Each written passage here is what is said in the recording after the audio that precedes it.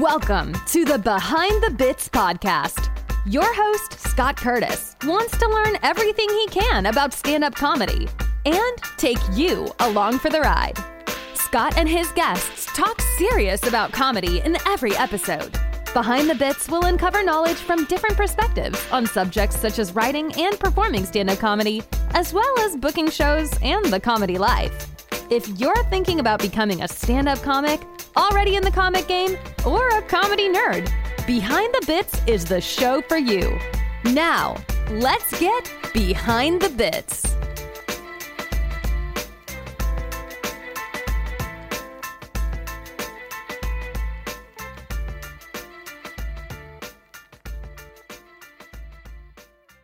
My guest for this week's episode is Eddie Brill. Eddie worked as the warm-up comedian for The Late Show with David Letterman for 17 years and as talent coordinator for the show for 11 of those years.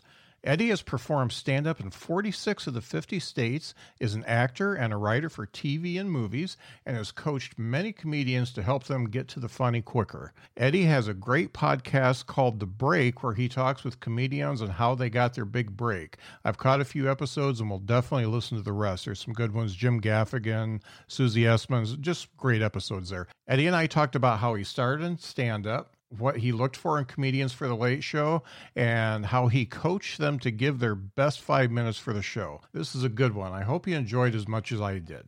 Now, if this is your first listen to Behind the Bits, thank you for giving it a shot. My aim is to give you the behind-the-scenes info on how comedians turn funny thoughts into jokes and how they turn jokes into a career. In 95 interviews, I haven't had one comedian tell me it was easy, and I hope the nuggets of knowledge I get from these comedians like Eddie help you to either make it in the comedy biz or at least know the work that goes behind a 5-minute spot on a late-night TV show. You know what else is difficult? Podcasting. Podcasting is difficult. So many hours of preparation, editing, finding guests, and promoting go into every hour I put out there. So if you like what you hear, subscribe to the show, give it a review, and share it with your friends. That's the best way to show your appreciation for great guests like Eddie. Thanks for listening, and follow all my social medias from the Behind the Bits website, which is the btbpc.com. I told Eddie that I'm going to change up my intros a little bit and just bring him up and start talking to him because I just fuck up intros all the time. So I'm just going to do it right. So let's bring him out right now. I'm going to put you over here. Eddie, thank you so much for being on the show. It's my pleasure. And you already said the fuck, so you already let me know that. I don't have to ask that question. It's funny. I'm a clean comic, but in real life, I cuss like a sailor. So there you go. You could tell you're mostly clean because instead of curse, you said cuss. Yeah. You know, like cuss is a very polite way. Like, yes, it is. I'm going to curse, but I'm not going to curse that bad. I'm just going to cuss. Yeah. And just fucking deal with it, okay? Yeah, exactly. Yeah, I think I'm pretty much the same way. When I was first doing stand-up, I was very clean with what I did. When I first started having an idea of what I wanted to do, I was as clean as possible because I knew that would get me a lot of work and I could get the laughs. And somebody taught me a lesson early on, very early on. I was doing a Charlie Brown's teacher bit that everyone in my generation had done about wah. And one of the lines in it, I wrote, I had a fucking trombone for a teacher. It's out of context, but I would say that line and it would get a big laugh. And a really great comedian named Jimmy Tingle from Boston, still at it, still brilliant. He told me, he says, why are you saying fucking trombone? Just say I have a trombone for a teacher. And that's really funny. You don't need to use fuck as an adjective. So I said, I don't know about that. He goes, no, trust me. I'm telling you, it's a great joke. And it wasn't a great joke, but it was a joke that was going to get laughs. With that way. So I went and I said, I got a trombone for a teacher. Not the same laughs. I did it again. No laughs. So I went back to fucking trombone. Big laughs. Yeah. So I called Jimmy on the phone and I said, I can't agree with you there. I tried it. I gave it my all. He said, the problem is not the words. He said, it's the expression. You could say fucking without using the word by doing that with your nonverbal skills. By going, I got a trombone for a teacher. Right. And then I ended up getting the same laughs as without saying fucking because I was able to use layers as opposed to just words. I was able to use expressions as well. And it was a big early lesson to to realize that there are layers to performance levels. Words are only one form of communication, but the most important part of most stand-up comics, not the only part, is the nonverbal communication skills, the pausing, the being comfortable in the silence, all of that kind of stuff. There's a joke and then there's a performance, and those are two really different things. And so you're a writer, a director, and an actor all at the same time up there. Yeah. Yeah. And and it's funny because at this time of life, I'm sorry for cutting you off, but that's all right. You mentioned that there's a company called Word Collections, and companies have been paying comedians to run these platforms, or paying comedians to run their material, but they're only paying for the performance and not for the words. In music, you pay. If Dolly Parton writes a song for Whitney Houston, they're each getting paid for their part. The comedian's supposed to get paid for both. And all this time, we haven't gotten it. And now we're trying to collect that money that's due. And there's laws. There are laws that have been broken by these companies who refuse to pay the comedians what is really theirs. That's a fantastic thing to happen, because it's your art. The things that you write is so important, and these days it's so easy to steal it. First of all, I mean, somebody posts their set on YouTube that they did for an open mic, and somebody takes a joke from that and makes it their own across country, and you don't know it until all of a sudden they're a headliner and they're using your joke. And on a slight, kind of the same subject but slightly different, did you hear about the Spotify thing where that's the one? Yeah, okay, that's it. Okay, yeah, I think Spotify has used all of these comedians, and when they were called to the carpet, they pulled the comedians from Spotify because they got caught breaking the law. Yeah. And I am I'm so glad that you're bringing that up, because I went on a week-long rant against Spotify. The other thing this uncovers is they don't pay their artists enough. Right. And so they are the biggest. They're making the most money, and yet they are at like 0.03 of a cent per play, and it's just really, it's ridiculous when you look at everybody else. I actually canceled my Spotify subscription and subscribed to Tidal, Tidal, which is it's got better audio quality, but the big thing is they pay their artists 3 times as much as Spotify does. And right. Someone said something, and I can't quote it exactly. These wealthy conglomerates, the only way someone can be that wealthy is if you're a criminal. And that's what happens in these situations. It's criminal what they have done. But there was a company called Audium, and they were able to collect the money for the musicians who were getting screwed. And the same people from Audium have started this Word Collections. So if you go to wordcollections.com, you could find that and join in. And the people who have joined us are not only great comedians who are alive, but the estate of George Carlin, the estate of Richard Pryor, on and on, Bill Hicks. And then comics who are alive, Margaret Cho and Stephen. It's a long list. And so if you go to Word Connections, you'll find that. There's another company doing it as well, and they're really nice people, and they have comics' best interest in mind. But they didn't invent the mechanism to figure this out. Word Collections has. So if you go to wordcollections.com, you can even sign up and be one of the people. If you've had anything on any of the platforms, there's money that's yours that is going to have to go to the courts and fight, and there's nothing they can do about it because it's the law. Right. Yeah, that's great. And have you been like a part of that where you help them find the broken laws? Or no, I'm not. I couldn't tell you a law from. I could spell lawyer. Yeah, that's a hard word. Well, that's a good one. Yeah, there's a W and a Y next to each other. But I was mostly looking out. My manager's husband is just all good people, of course, and he was really good friends with this guy with Word Collections, so that we connected, and I just alerted my friends. Look, we're getting screwed, and and we don't want to cause any harm. We just want to get what's coming to us and then continue to have relationships with these people. So the same people from Audium are running word collections, and they're even doing spoken word stuff, like they're representing Muhammad Ali's estate, Dick Gregory, people have passed whose families rely on this money that's not coming in. So like I said, there's another company doing it as well. They have really great comedians. They're really nice folks.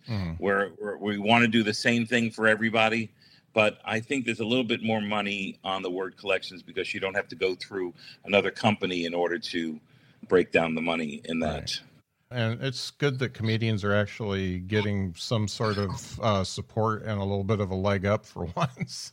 Yeah, comedians look out for each other. Yeah. It's a small amount of people who, in any business, that are scumbags and that kind of a thing. And in comedy, there's always a way to take advantage of people. And if there's a way to do it, people will take advantage. It's just human nature. If you could save $1 on your taxes, you're not going to go, I'm going to be more honest. And right. Yeah. It's just human nature is to really get the best you possibly can out of whatever you're doing. Yeah. But then there gets to a point where it's just over the top and you have to care about people, especially my material, your material, whatever comedian, that's your baby. And if someone steals your baby, and I've had that a lot. I've had comedians do my stuff on The Tonight Show and other shows, and I've had comedians sell my material to famous comedians, and it's very hard. There's very little you can do except just know that you wrote these incredible pieces that interested comics that you respected. Yeah. And I watched a lot of your tape before the interview, and your stuff is universal enough that it could be made into somebody else's joke. And that's hard because when you're doing observations and things like that, it doesn't take a whole lot to put that in somebody else's persona. But here's the thing. Again, I'm interrupting you. I'm sorry. Is no one had my grandmother. So the story about my grandmother, whether they repeat it or whatever. But I'll give you the example. I wrote a bit a million years ago, 1985 or 4, and maybe even earlier than that, because I had done comedy in college and then I quit. And I was about, how can you have a word like nonchalant when there's no such word as chalant? And I would do the act out. And I was pretty much, my hero was George Carlin, so I was like, my rhythms were George. How can you have a word like nonchalant? But there's no such word as chalant. It's, Ray, be like me, nonchalant. That was the rhythm. So I had done it on television in my first ever television appearance in 1986. And someone came up to me and said, I saw you do George Carlin's joke on Star Search. And I go, first of all, I love George Carlin. I've never heard him do that routine. They go, I saw him live and he did that joke. So, of course, I took it out of my act and do it because he's my hero. And I definitely wrote it myself. And the rhythms were George Carlin, but it was my joke. So years later, I was working with Robert Schimmel at the Bally's in Las Vegas. And George Carlin was in the big room. And I saw him out on the casino floor working the machines. And I went up to him when he was done and I said, hi, comedian, and you're my hero, and that's why I'm doing comedy. And I wrote a joke, and I just want you to know that I wrote it, and I did it on television. And once I heard you did it, I took it out of my set. And he goes, let me tell you this. First of all, you're smart to take it out of your set because people are going to think you're a thief stealing from me, and you don't deserve that because I didn't write that joke. Someone gave me that joke and told me about it, and I loved it, and I put it in my act. And he goes, so can I shake the hand of the guy who wrote that fantastic joke? And so that was really sweet. That happened. Yeah. And then I got to be close with him, and I knew his family. And when he died in 2008, his daughter told me, you should do that joke.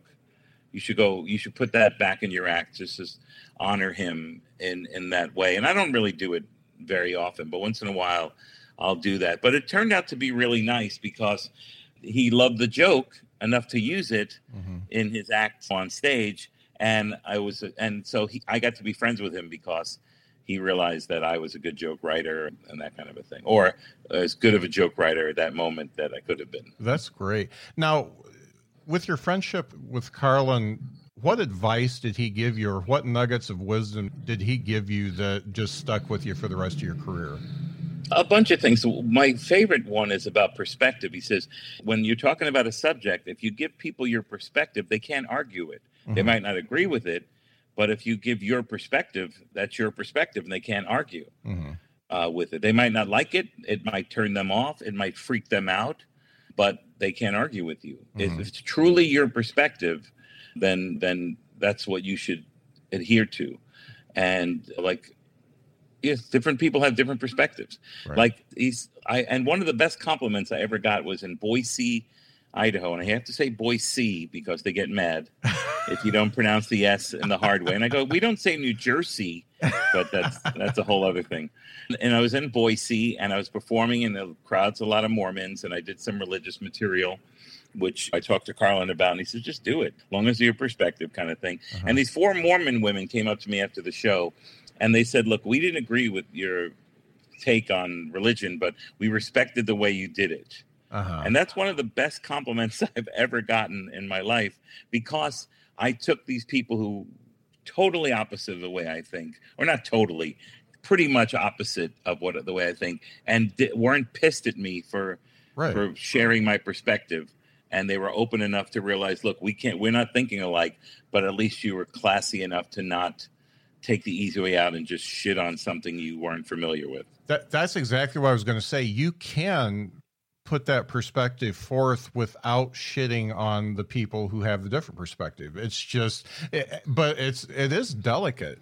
It's a really fine line between presenting something as your perspective. Okay, I'm a Buddhist, so I don't believe in the whole Mormon thing, but here's some similarities between them. And I don't have a joke here, but here's the similarities. We're not that far apart, but and make it so it's more playful than damning of somebody's religion. And yeah, I get that, but it is a fine line. And I find even in my PG-13 stuff, I have found myself crossing a line and been checked for it. I've got a joke that I thought I was doing it wrong, and the punchline of the joke is, I guess I'm my wife's gay roommate, because I talk about the fact that I don't like sports and cars and stuff like that, but I like to watch Say Yes to the Dress and stuff like that. And I thought that by saying that I was my wife's gay roommate, I thought that might be offensive. So I changed it to, oh, I'm gay. And I had a gay friend tell me, hey, that ain't right.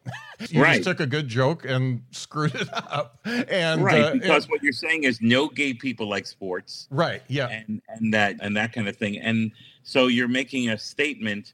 Now, if it was your perspective and you said, I grew up in this household where we didn't really understand gay marriage, or we were Bible thumpers, and this is how we lived our lives. And then when I realized what gay was, if it comes from a certain place, and we understand that, it's a different story. But then it becomes a lecture instead of a comedy joke, and you're really just trying to get a laugh here, and it's important. But yeah, I've learned vulnerability is a strength, as opposed to what we were taught as young men, that vulnerability means you're weak and that macho means you're strong. But the reality is it's the complete opposite. Right. Machismo or whatever, that's a sign of insecurity. That's someone they're afraid to go deep down, so they use force or anger or whatever to show up their insecurity. And some people like doing that, and some people are attracted to that, and good for them and all that stuff. But the more vulnerable you are, you look at the thread of all the greatest comedians of all time, and they all had a thread of vulnerability. Not everyone, but 90% of them did. Carlin, Pryor, Tomlin, I saw someone on the Tonight Show recently. I don't know if the show was recent, but I saw recently a video of someone on the Fallon Show who did a set, and there was no vulnerability. Everybody sucked but the comedian. And it's not compelling. There's nothing compelling about that. You can have this bravado, but it's every once in a while knock you on your ass, because that's more human and it's more compelling and it's richer and deeper. Now, look, there's room for people who are not compelling. There are room for people who go out there and everybody sucks but them. But if you look at the staying power of the greatest comedians in the world and the most revered comedians in the world, they have that vulnerability as their strength. And I think a good example of that would be like a Lewis Black. Okay, so on the face of it, it's everybody's wrong but him, but he does plenty of stuff in between saying how fucked up he is. Yeah. And he really strikes a balance between saying how fucked up the world is and how he doesn't know if he should eat an egg or not, things like that. So he really makes himself out to be a very angry, sympathetic character, and that's hard to do. Yeah, Bill Burr is very good at that. Yeah, Bill Burr is very brilliant good. At really, I agree with 99% of the things he says. Yeah. And sometimes it takes me a little bit of time to understand the perspective, but he's just so smart and so great at it. Mm-hmm. But every once in a while, it'll come back and bite him in the ass, and it just makes him that much more superior to me as a great stand-up comedian. You look at Jonathan Winters. He always was these characters, but it always would eventually come back and be like, whoopsie. You know, it was a different time too. Another thing Carlin taught me was to understand when you have, say, I want to talk about gay marriage, for instance. I have my feeling about gay marriage, that it should exist and there shouldn't be a question. If love is love, and if you love somebody, who's to tell you can't do that or you can't love that? And it doesn't make any sense any other way. It's just, I understand people have been brainwashed into thinking that there's negativity there, but that only comes from insecurity and really great marketing skills. You can market your insecurity to other people and let them join that insecurity bus where they don't understand gay marriage. So what I did was I made a list of all the reasons why I believe that gay marriage is totally okay. There shouldn't be an argument. We have civil rights leaders. It's like, why would we need a civil rights leader? Why isn't civil rights? Who needs a leader for civil rights? Yeah. It should be just natural. Same thing with gay marriage. So I wrote all the reasons on one side of the page why I believe that it's ridiculous, that there's an argument. And then I wrote all the arguments that I've been hearing from people along the way. And what I was able to do was cross-reference. Like, I wanted to make a joke making fun of the way other people think. So the joke was, look, I think a lot of people are afraid of gay people and the power that they have over them, that the supposed power over them. And they think that they don't let gay people get married, they'll disappear. And I go, and then the line I stole from the other side, I go, and acting like it was my words. And I said, now, people don't realize this, but gay people have been around for 50, 60 years. So the joke comes off of their stupidity or ignorance to the truth. Yeah. It's shoving it back in their face, and the sarcastic way to do that is to make them realize that this argument is really a waste of time and really against nature and life, and there's so many other things you could worry about. Yeah. That's really good. And yet you did it in a way that was not in your face saying, hey, you gay marriage bashers are stupid. Right. You let them draw that conclusion themselves. Because it's their words. Yeah. I'm only repeating their words. Yeah. I'm not. Yeah, that's great. So thinking about, you said you had your first TV spot in 86. Is that right? I did Star Search. I've done all kinds of things, but I think the first network television thing I did was in October of 86, and it aired in January of 87, I think. Okay. So let's talk about when you started and what it took to get to that particular performance. Comics, what non-comedians don't understand is what the journey is like, going from that first time you got up on stage to when you're doing the TV spot, or you get to work with Letterman for 17 years and stuff like that. So what was a brief synopsis of where did you start and how did it get you to that TV spot? I started in college, and the first friends I met were very funny, and we formed a comedy group. Mm-hmm. It was mostly improv and sketch, and it was wildly successful. We couldn't believe how successful it was, and we felt like rock stars. Excuse me. It was the late 70s in Boston at Emerson College, And I could name drop the list to you of all the people who were there just before us and who were there during the time I was there and then after. And the college really turned out incredible comedians, including Dennis Leary, Bill Burr, Jen Kirkman, Stephen Wright, and then back as Jay Leno and Andrea Martin and then Jennifer Coolidge. And I can go on and on, Laura Keitlinger and Lauren Dombrowski and just Mario Cantone. And it was a very good place for us to do some stuff. Stephen Wright was doing a little stand-up, and we decided to do a little stand-up too, just because they were all our friends. There was comics in Boston who were it was incredible, small scene, but it was powerful because there was a lot of really good local Barry Crimmins and Don Gavin and these people in Boston who were just these brilliant minds who were also silly and really fun. And I did it a little bit, and some were good and some were awful, and it was just the beginning. And I liked it. I had improv and sketch background now, so I was able to pull it off on stage despite nervousness. But then I just decided I was going to quit and do something different. I don't know why. And I moved back to New York, where I'm originally from. And it took me a few years a situation came up to run a comedy club in the city. And I said I wasn't going to, and then I said yes, because I didn't really like the job that I had at the time. It was a nondescript job with horrible hours, and it was just about making money, and there was no life. And I missed, and all my friends were starting to do pretty well for themselves in comedy. So I started again in '84 in July, and one of the first people I met was Colin Quinn, and Colin helped me run the place, and we were bringing in all our friends who were comics, Stephen Wright, Mario Cantone, and then New Yorkers were Judy Gold, Susie Essman. Adam Sandler was going to NYU at the time. He was down the street from the club.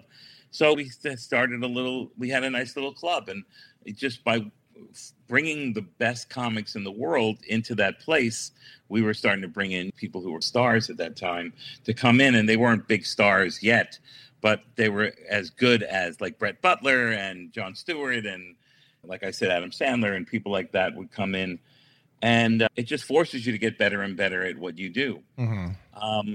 I wasn't a great comedian. I was a good performer, and I performed the hell out of my really mediocre material. And that got me Star Search. Now, I didn't win at Star Search. My friend Sue Kolinsky was much sharper than I was and pulled it off in a way that she deserved to win that thing. But it got me out to L.A. So I decided, because I'm a workaholic, I decided I wasn't going to just go on Star Search and lose and leave. I was going to go to the big clubs and try to get on. So I went to the Improv, and they loved me, and they said, if you move here, we'll get you on all the time. I went to the Comedy Store. They said, look, you were great, and we want to make you a regular, and you don't have to live here. Whenever you come here, you go on. And that turned out I started working at the Comedy Store. And Mitzi Shore, who ran the Comedy Store, Pauly Shore's mother, put me up at the house behind the comedy club because I didn't have a place to live. And the Comedy Store was my living room. So every night, without fail, I was at the Comedy Store, either going on or watching somebody else. But I was always around. And my roommate behind the thing was one of the guys who was in charge of the box office. So if one of the comics didn't show up or was late, he'd call me, get over here, I'm going to put you on. So I would average like 15 to 20 spots a week and work with Kinnison and all the great Roseanne Barr and all the great comics at the time, Richard Pryor, all these people coming in. So I had a classroom as my living room. And a lot of these comics took their time, especially Kinnison and Robert Schimmel and all these other comics. They were John Mendoza, I can long list, and they took the time to help me by just, telling me what I was doing was right, offering ideas like that. So it really took years and years. So I started, say, in college in like 76, 77, and here I am. It's 1987. I'm in LA, and 10 years later, and I did Star Search. That was pretty much it. And I was thankful, but I didn't have this career. I ended up having a career because I was at the Comedy Store every night, and anything, you have to be there you have to love it, you have to marry it. You have to love it. You have to nurture it. David Brenner told me those things. You got to be married to it, and you got to nurture it, and you got to love it, and you got to, and also take chances and have fun. And you really learn. There's so many great comedians who spend their lives helping other great comedians, or young comedians. I'm sorry, great comics helping young comics, and I think that's so important. And I'll never forget every day how thankful I am to have these people. So your original question was to try to show people it doesn't happen overnight. You can have. It's better to have the experience of doing comedy in different scenarios than just be successful at one thing early and then fade out. I went to England in 1989, and that changed my whole life because, first of all, the comedy scene was tighter, a smaller place, London, and there was no pandering. And I didn't realize until I went to Europe how much American comics, including myself, pandered. We got applause off the backs of things that we didn't do. Like, give yourselves a round of applause for coming out tonight. Think about that. Why would you applaud going out tonight? I've gone out before. I don't need to applaud myself. Hey, let's hear it for the troops. Fuck you. Why are you using the troops to get an applause break? You're not the troops. They put their life on the line, and you're using their glory to get an applause break at a comedy club when you should be not looking for an applause break, but trying to get a laugh. With a very clever joke that you've written. Right. So England really made a difference. And then England, my friends in England now, the new friends I had, because I would go in there all the time, they turned me on to Ireland, which is a storytelling country. And it's amazing how great it is to do comedy in Ireland. And then they turned me on to Amsterdam and Paris, and then they connected me with Hong Kong. And now I'm working all these different countries, Bangladesh, where English is their second language. And it just forced me to keep taking things to a new level. And I still hadn't been at Letterman yet before I had done all these other things. And luckily I got warm-up gigs in LA just to pay the bills. I did Saved by the Bell was my first warm-up gig that I got. Oh, okay. I warmed up the Dana Carvey show in New York, which was brilliant, too smart for American television. And then Louis C.K. was one of the head producers, writers over at the Dana Carvey show, and he was now working at Letterman, and Letterman was looking for a new warm-up comic, and Louis recommended me, and that's how I got the job. That's so cool. Now, in watching your tape, you mentioned being nervous at one point, but in watching your tape, you look like the most comfortable person on stage of just most comedians that I watch. It just seems like you don't have any anxiety over performing at all. Is that something that you've worked towards to get to that happy place where you're not so nervous before you go up that you screw everything up, or how did you get there? For me, it was stage time. That's the only real teacher. I run workshops all over the world, helping comics being each other's eyes and ears. And it's really very productive. But I would never say I'm teaching stand-up comedy, because you can't teach stand-up comedy. Right. You can't get it in a book. There's one person who has a book about stand-up comedy, and here's the A, put A in slot B and get C and all this kind of stuff. And that's fine. But now you're going to have 10,000 comics doing slot A, slot B turns into slot C. Yeah. Really, as a comedian, you just got to have stage time. The more stage time, there's a great quote from Michelangelo, and they asked him, how did you make the statue of David, that perfect statue, out of that block of marble? And he said, I just chipped away at the pieces that weren't him, which is amazing. Yeah. So as comics, the best comics, not all comics, because there are comics who are characters and comics who are very successful at doing different other things, but the comics that I love and the ones that I want to watch, the one I want to be, is someone who chips away at the pieces that are not me and finds their most vulnerable self. And the interesting thing is I love doing comedy. I love it. So get me on stage. That's why I don't appear anxious or whatever, because I'm loving it. I can't wait to do the next one. And even if it's shitty, I look a shitty gig, or I follow someone who kills the room in a bad way before you go on. I look at that challenge like, how am I going to get them back? How am I going to do this? How am I going to make this work? And of course, there's all the anxiety. Oh, fuck, what if I can't get these people back? What if the person before me crushed the audience in a way that's just turned them off to comedy and they're not going to respect me? And there's anxieties galore, or else I wouldn't be a comedian, I don't think.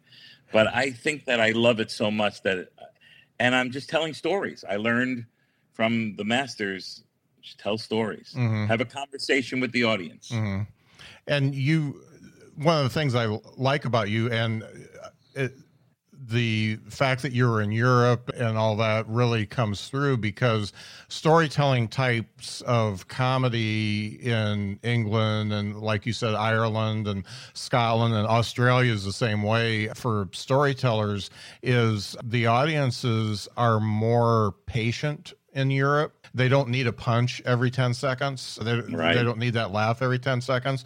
But then you Americanize it to the point where you do have enough tags in your act that it does keep them leaning in and chuckling. So you were able to meld the short attention span of Americans and still be able to bring that storytelling that is done so well in Europe. So that's really cool.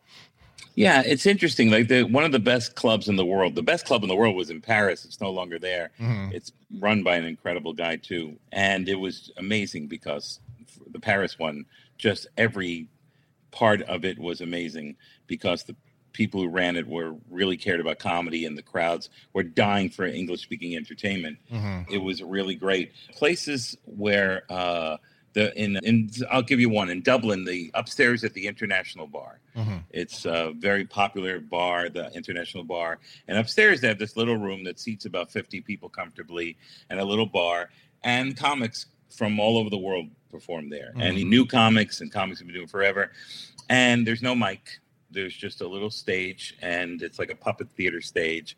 And it looks like, and then they squeeze 100 people in there. Mm-hmm. And so there's people sitting on the stage. There's people just packed in there. And if you bullshit them, they will turn off in 1 second and you're done. Yeah. But so I learned that from working this crowd. I ended up doing very little material because I ended up just having a chat with them and talking about comedy. And then it just was magical because it was like a symphony with me and them, and we're going back and forth with each other and melding in a certain way that I know that I won't forget the certain shows, and the people in those audiences, they will never forget me. They might not remember my name. They might not remember what I look like, but they will go, yeah. And if they see me again, they go, there's that guy that one night we had a connection. And it was real, and it was funny, and it was fun. And the beer was delicious. Yeah. the beer is the most important part for me. So that's good. I've talked to a couple people that made a career out of the audience warm-up gig. Can you tell me, because doing it for Saved by the Bell and then doing it for Letterman, how is the audience warm-up gig different than just like headlining a club? Yeah, because you're the liaison to the audience. Mm-hmm. You're the one that keeps them involved in what's going on, especially when you're doing sitcoms like I did Madigan Men. It was Gabriel Byrne's brilliant sitcom. Mm-hmm. And what you're doing is you're the person in the audience who's the audience's friend, who when they're taking a break, you chat with them, you're their buddy, and it's really an interesting, because it's a long night. It could be 8 hours, 12 hours, and you're just chatting with these people, and you get to know them really well, and they get to know you, and you have to fill them in. Okay, if you remember the last scene before we took the break, this happened. So you're a liaison. You're their fun buddy. But for the Letterman show, it was different. It was an 18-minute pre-show where it was 5 minutes of video, 5 minutes of the band, 5 minutes of me, and 3 minutes of Dave. And it was down to the science. It was science that worked, that the Johnny Carson's producers had created. They passed it along to Dave, and he passed along to his staff. And I don't know how that happened or what went down back in the day, but it wasn't a long thing. And I didn't perform in between the commercial breaks. That was for Paul Schaefer and the CBS Orchestra. And they were one of the greatest bands in the world. So the audience is thoroughly entertained and kept up. and a hyper mood. So my job mainly at the beginning was to take a crowd that wasn't cohesive and then bring them together. And also to be able to tell Dave what the audience was like, because you learn, instincts come into play. And I could tell that they were mostly tired, from out of town. They were all mostly from out of town. There were very rarely were there New Yorkers in the crowd. A lot of times there were complaints from, people who didn't know what they were complaining about, saying, of course the Letterman audience is this. They're all New Yorkers. In New York, they think this way. 98% of the audiences were either from other states or other countries. And a lot of people, it was like you're on the New York City ride and here's an e-ticket to get you into the Letterman show, because that was one of the things you were going to do that day. Yeah. So not everyone even knew what the show was about. We come from Sweden and we never really seen American television, and we're going to go to this TV show that everyone says to go to. So your job is to bring all these different people together and then let Dave know.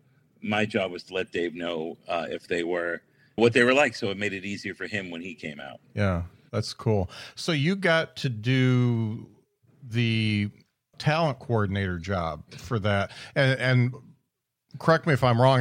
Were you looking for comedians specifically to perform on the show? Yeah, that was my job, to find stand-ups. There were stand-ups that were great that just didn't want to do stand-up on the show. They just wanted to sit next to Dave, what's called panel. They want to do panel because they feel like they're sitting with Dave, and even though they're doing their act, they're doing it in a conversation with Dave. And so I was trying to find the comics that Dave liked, the kind of style of quirkiness. There were amazing comedians that didn't get on the show. There were thousands of comedians that didn't get on the show who could have easily done the show and been great at it. You end up taking 0.00001%, 0.00001% of the people who are auditioning and putting them on TV, and then every year there's other people you got to repeat and put them back on. He loved Gaffigan, so every year you get Jim Gaffigan, another Indiana boy. The two of them. There was no way a year was going to go by without Gaffigan being on the show, because not only was he funny, but he was right up Dave's alley. Yeah. So it wasn't an easy job, and it was a lot of work. It's a lot of work, but I loved it. I loved the fact that I was able to help comics, because part of my job was not only just putting people on television, but also being there for people who wanted to know what we're talking about now. People want to know information about what it takes to be on the show, and I never cut anybody short. I gave everybody my time, my email address, at times my phone number, to say, look, you might not have been right for the show, but you should try to do this show because it's great, or you need to focus on this, but never telling them what they had to do or how to do it. It was a conversation where fellow comic who had done the Letterman show and also booked the Letterman show and worked with Letterman was able to give them straight from the horse's mouth to them, as opposed to comics because so many comics had said, when they were talking about being booked on the show, you had to be this, or you couldn't be a character, or you couldn't do this. And I'm like, who are you listening to? Yeah. Are you listening to them or me? I'm the one who books them. Yeah. And I have to get it approved by the producers and Dave and the standards and practices. And it wasn't as easy as it appears. And it actually, it was great for my life and my career and what I was doing, but it wasn't great for me as a comic, because I was focusing more on other people's comedy as opposed to my own. And I took a little bit of a shot, but I wouldn't if I had the chance to go do it all over again, I might think twice, because I couldn't go to England for a month. I couldn't go to Australia, which I loved. By the time you fly there, you have to fly home. Yeah. So I think I would have, looking back, I don't regret what happened. I just wish I would have, every night I was out at clubs looking at comics, working with comics, getting comics ready. Young comics calling me up and asking me advice or mentorship or this kind of thing. But I enjoyed it. I've always loved being a caretaker in some form or another. It's been the story of my life since I'm a little boy, and it will always be the story of my life. That I really recognize that in you, because that's kind of me. And it's so funny. I've been with my wife for 38 years now, and she is not the caretaker. She's okay. If you're sick or something's wrong with you, just stay away from me. And on the other side, it's if anybody is the least bit uncomfortable, I'm always trying to make them comfortable. So you recognize that in people. And I don't know if it's an empathetic thing or if it's just a natural thing that you do, but that's I did recognize that in you. So how did comics get on your radar to be on the show? I know that people that was their goal. Okay, this is what I'm doing. I'm trying to get on the show. But did you have comics that maybe got on your radar through different channels that you said you were perfect for the show? Many different ways. The best way was other comics who recommended comics to me. Mm-hmm. But that was the best way. Of course, I had to see them and decide whatever. When comics who had done the show, who knew the idea, because a lot of people said, well, I'm great and I'm not on the show. Yes, you're great. In fact, you're probably greater than this person who's on the show this week, but this person fills the quirky style that Dave likes, and you're not that kind of comic. Mm-hmm. Yeah, what happened was mostly, like I said, other comics would recommend them. But every club I went to, and I was working stand-up full-time during that whole era. Mm-hmm. So we work Monday through Thursday at Letterman, and I go Friday and Saturday to Indianapolis, or Friday and Saturday to San Francisco, or if we had a week off, I do a 10-day jag in this other cities or whatever. So I would ask the club on the Sunday to fill up a lineup. Give me 10 of your best locals. Mm-hmm. And there were comedy clubs I trusted. There are people who ran the comedy clubs in Minneapolis and in Denver and in Austin and Boston. And there's certain cities where I knew the people running the clubs, and they really cared about the comedy, the comedians, and the scene. Mm-hmm. And I'd go to those people because they were smart, and I could see that they've turned their community into an incredible place for comedy. And so I'd have them pick 10 or 12 of their locals, and I'd have them put them on, and I'd see them live. Mm-hmm. And I'd take notes, and I'd meet with all the comedians after the show if they wanted. And because that's what I wanted. I would audition for Letterman or other shows and didn't get it. And I didn't know why I didn't get it. Mm-hmm. And so I wanted to be the person I wanted. I wanted to be the booker that I wanted to, mm-hmm. who would come up and say, look, Eddie, look, you're not right for this. This is not the show for you. Or the show is right for you, but you need to do this. This joke doesn't work, whatever. So I try to be that. And I realized that was a mistake in a way, because people didn't really want to hear that. They wanted to hear you got the show. Yeah. So if I didn't say you got the show, they didn't care if I was helping them with. I never said this is what you had to do or how to do it, but they didn't want to hear anything but you got the show. Huh. And sometimes people are like, yeah, who does he think he is? Or that kind of thing. I'm the booker who's a comedian who cares about comedians. That's who I am. And I'm offering you something that you probably wouldn't get, because most people would just leave after the show and you wouldn't know why you didn't get the show. Uh-huh. So now I've heard from other comics that have done Letterman or Carson that every time they thought that their 5 minutes was 100% ready, it was never 100% ready. You always had to massage it a little bit. Not always. Like Larry Miller, one of the greatest comics of all time. Yeah. Him and I would work on his set, and we'd go back and forth, and we were friends, and we respected each other's ideas of comedy, and we'd massage the set together because we loved the process, and we made the set tighter and better and sharper, and it was great. No, very rarely did we worked on it a little bit. I would say, okay, here's a joke, and Letterman doesn't want to hear political stuff, or he doesn't want to hear a Nazi joke, or he doesn't want to, I don't know, I'm making this up, examples. And if someone did one, I'd say, you know what, Letterman, that's not the joke he'd want in the set. So let's pick let's pick 4.5 minutes that you love and that he will love. And that's how we did it.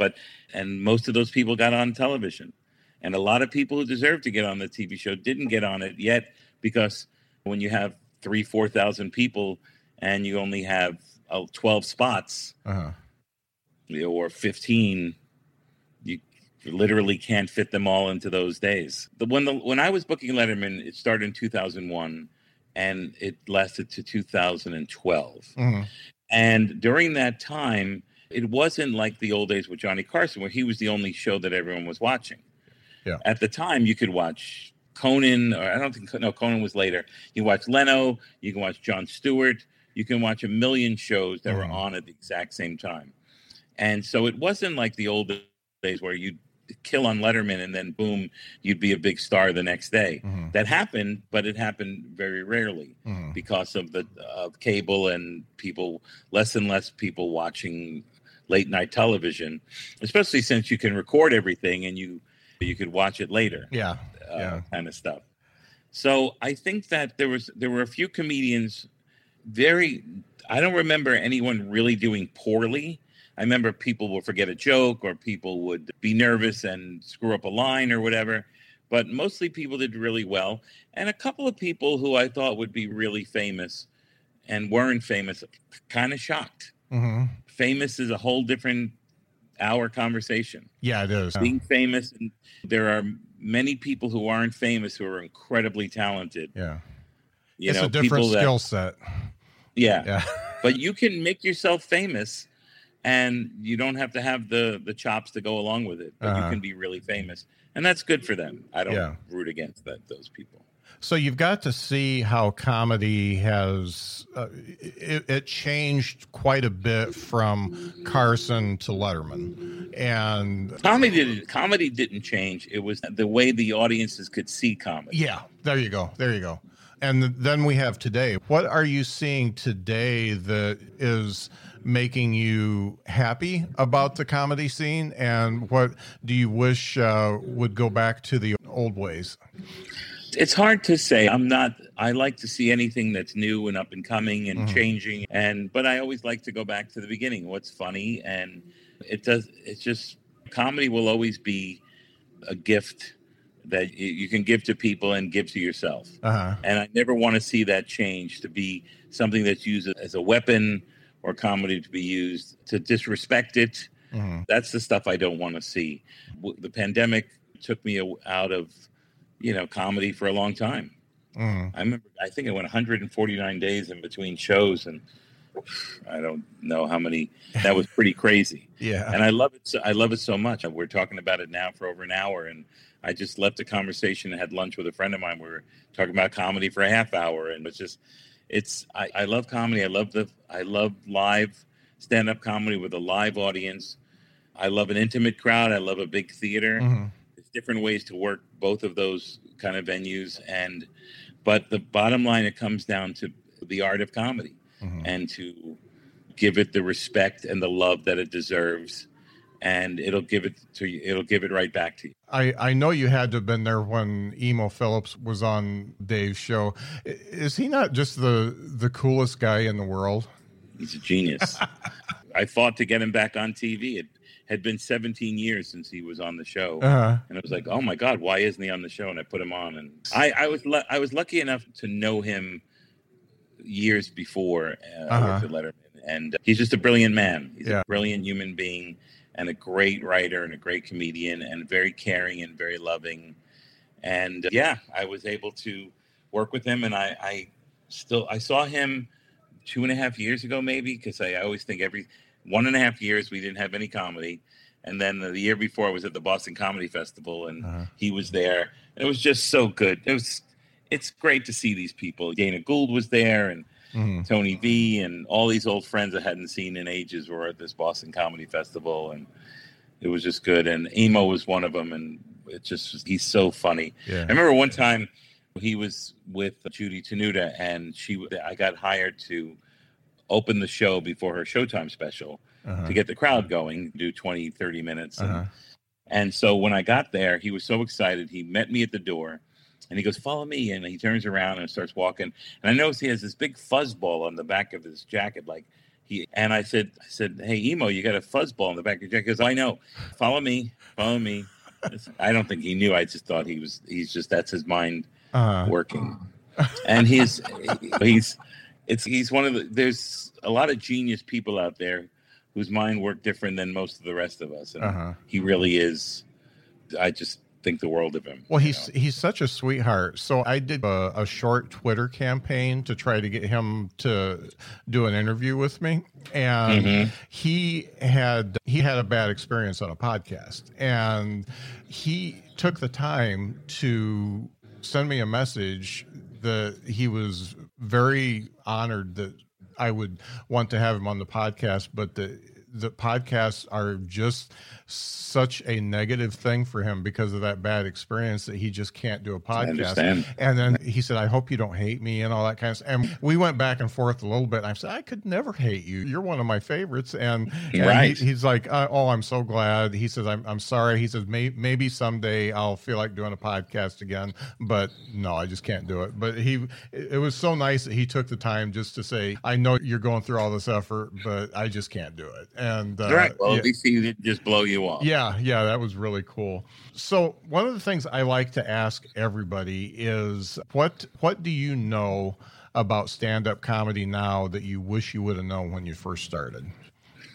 There's a line that I've been using a lot lately based on some podcast I did in Finland. I wasn't in Finland. I was here, and I was over there. And the name of the podcast was We're Not Here to Please You. And I follow that credo now. I'm not here to please you thing. And it's not harsh, because I do want audience to be pleased. I want them to have the time of their lives. I want them to laugh, forget about things, open up their mind, maybe think about things. But it's not for everybody. Not every comedian is for everybody. Not everyone loves George Carlin. Not everyone loves the Beatles. What can you do? And so I've learned to do what I love. And I find that more alluring when I watch the great comedians. Bill Hicks told me, he said, when we hang out together, you're smart and you're fun. And when you go on stage, you do this love me dance.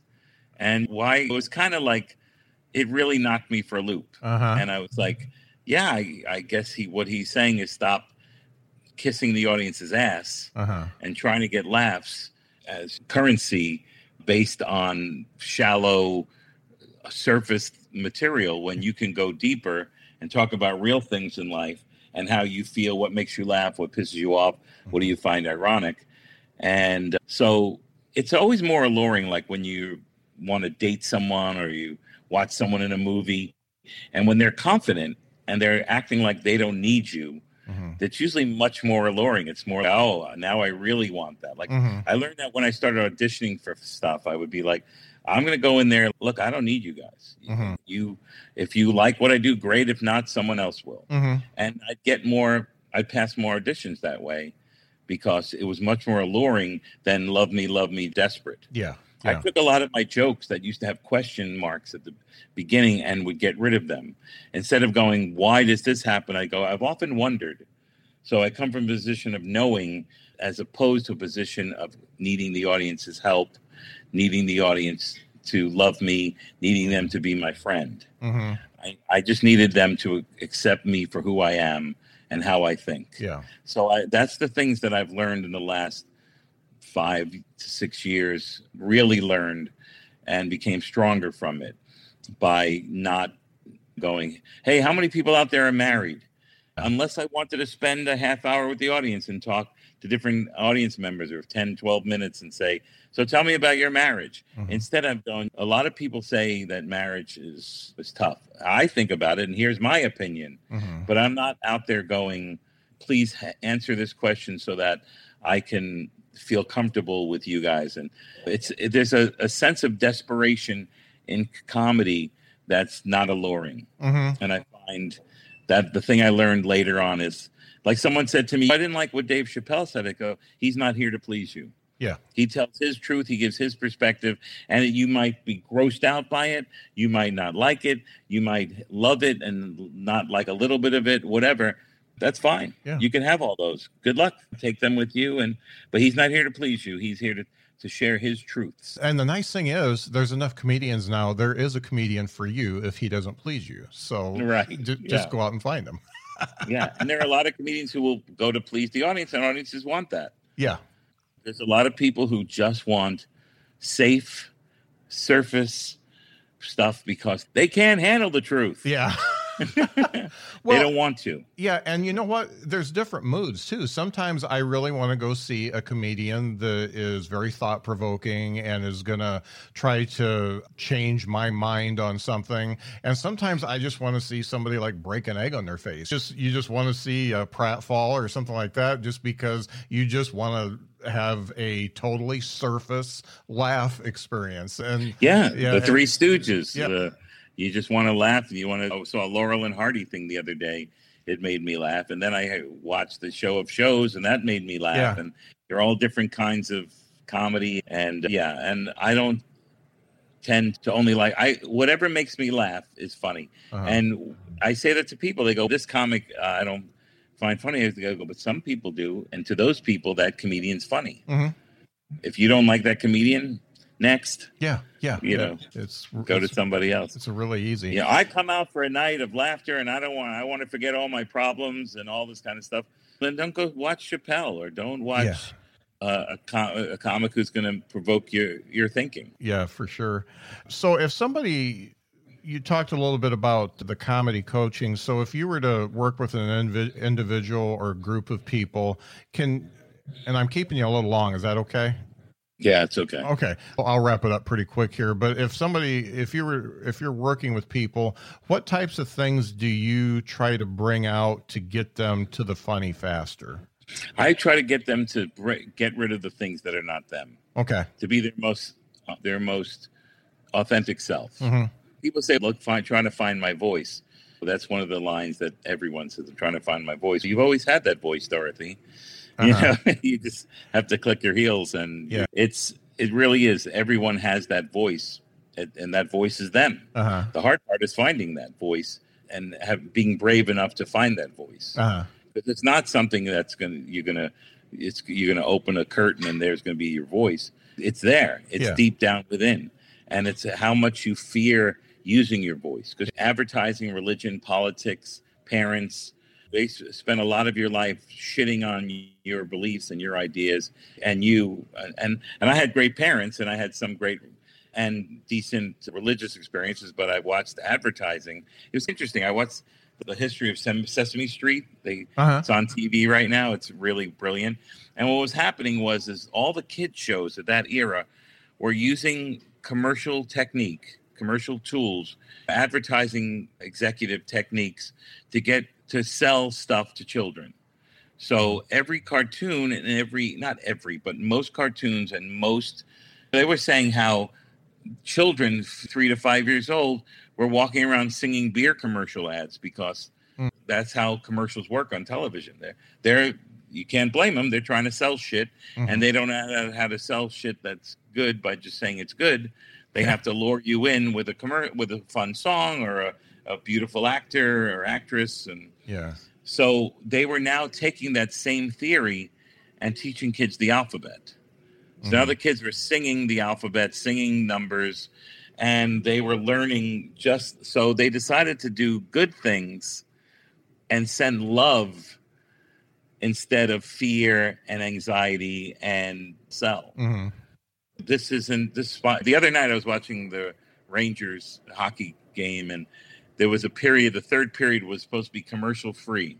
Mm-hmm. I was like, really? So it said, this third period is commercial free, brought to you by Jägermeister. And I'm not making that up. And they didn't say it was brought to you. They had a logo in the corner. This commercial free is brought to you by Jägermeister. Wow. And it just, so I don't remember the exact first question you said, but the point is that it's important to send positive thoughts along to help a society get better and better. And we could sell passion and compassion if we decided to do that. But the people in charge are not going to make as much money if you use fear and hate. Mm-hmm. And fear really does drive. It's a very powerful tool. Yeah. And comedy, on the other hand, I think in most cases takes the tarpaulin off of that fear and lets everyone go, hey, wait a second. There's love out here. There's happiness out here. There's bullshit too, but we can talk about it. Yeah. Get rid of it. It's all on what you look for. Yeah. I'll give you an example. Just talk about politics, whether you're Democrat or Republican or, independent or libertarian. There's going to be 1 million kids going to sleep without food. Mm-hmm. Okay. So what should happen by tomorrow? We should get 1 million kids food. Mm-hmm. That's what politicians should do. Yeah. Not try to beat each other or outfox each other. And it's funny, outfox. It's funny. I didn't even think of that. But they shouldn't try to outmaneuver each other to win a vote or to make more money. The fact is that you have the ability to do amazing things. Your job, you failed your job as a politician if a kid goes to bed hungry tonight. Mm-hmm. You have failed your job, and you better fix it tomorrow. Uh-huh. Because that's your job. There's all this other stuff about getting the guy from West Virginia to vote for you because you're trying to get this and you're trying to get that. Or the other guys, we're not going to vote for him because if he looks good, that's going to screw him up. Yeah. Meanwhile, some kid's going to bed tonight and he didn't get to eat because you spend the day doing the worst things. Yeah. Okay, now there are questions coming in. Are these from your people? So I saw the one, is the art of true comedy dead? Not at all. It's always there. That's the one thing that will always be there. The art of true comedy. Uh-huh. The wealthy Hollywood actors should be out walking the streets of LA feeding the poor, not just the politicians. Yeah, of course. Yeah. But the job of a politician is to run their communities. Yeah. And the job of a wealthy Hollywood actor, although they should definitely be out there helping the poor, and some of them do, and good for them. Yeah. And more people who have a lot of billions of dollars. One of the things that people think is that every Hollywood actor is wealthy, and most are not. Mm-hmm. And like in baseball, there's a lot of people are making $40 million and $23 million, and a lot of people are not making that money. Right. And there's only 600 of them playing baseball. But a lot of these baseball players will take their money and help the community. Yeah. And the funny thing is, and I see this both in comedians and musicians, as far as community-minded and giving people, I think musicians and artists in general are the most giving. And by golly, they take care of their own. If somebody is... When I was in South Bend, if somebody was short, they didn't have enough money to get gas to go home or something like that, they took care of each other. And Tom Dreesen, every freaking year, him and Tiffany Haddish are at the Comedy Store feeding the homeless and doing a show for them. And it was I think it was Laugh Factory that they were doing it. It's Laugh Factory. But that's the way it is. My brother works in the film industry, and he's behind the camera doing the lights and stuff, and he spends every Thanksgiving feeding the poor and doing that. I work for the Roberto Clemente Foundation for the underprivileged kids of Puerto Rico, and also the Dominican kids with the Big Papi Foundation. And I work with juvenile diabetes and raise money for many causes. And comedians do that because we have the ability to be able to do that. But a job of a politician is to represent the people and take care of their people. Mm-hmm. And we all should take care of the people. A friend of mine once said something about politics. We don't need a House of Representatives anymore. They needed a House of Representatives when there wasn't computers and ways for somebody who lived in, St. Louis, and you had to send your person to Washington because otherwise you wouldn't hear what's going on. Yeah. But now if you can talk to the people in St. Louis, they don't have to come to D.C. Yeah. They don't have to have... We don't need those representatives. We need representatives to do the job of taking care of their constituency. Yeah. Instead of representatives, we need project managers that can actually get shit done. Yeah. Right. Or great economic advisors who really are great. Yeah. And it's not about Democrat or Republican or any of that kind of stuff because that ruins everything. For sure. Yeah. If we wait for politicians to help the poor, they will all starve. Yeah. That's what's happening tonight. Tonight, there will be people who starve. Some will starve to death, and their children. And they're not trying to get morose. I'm just saying it all relates to life, and it all relates into getting the deep truths out. Mm-hmm. Mm-hmm. And that's what comedians do.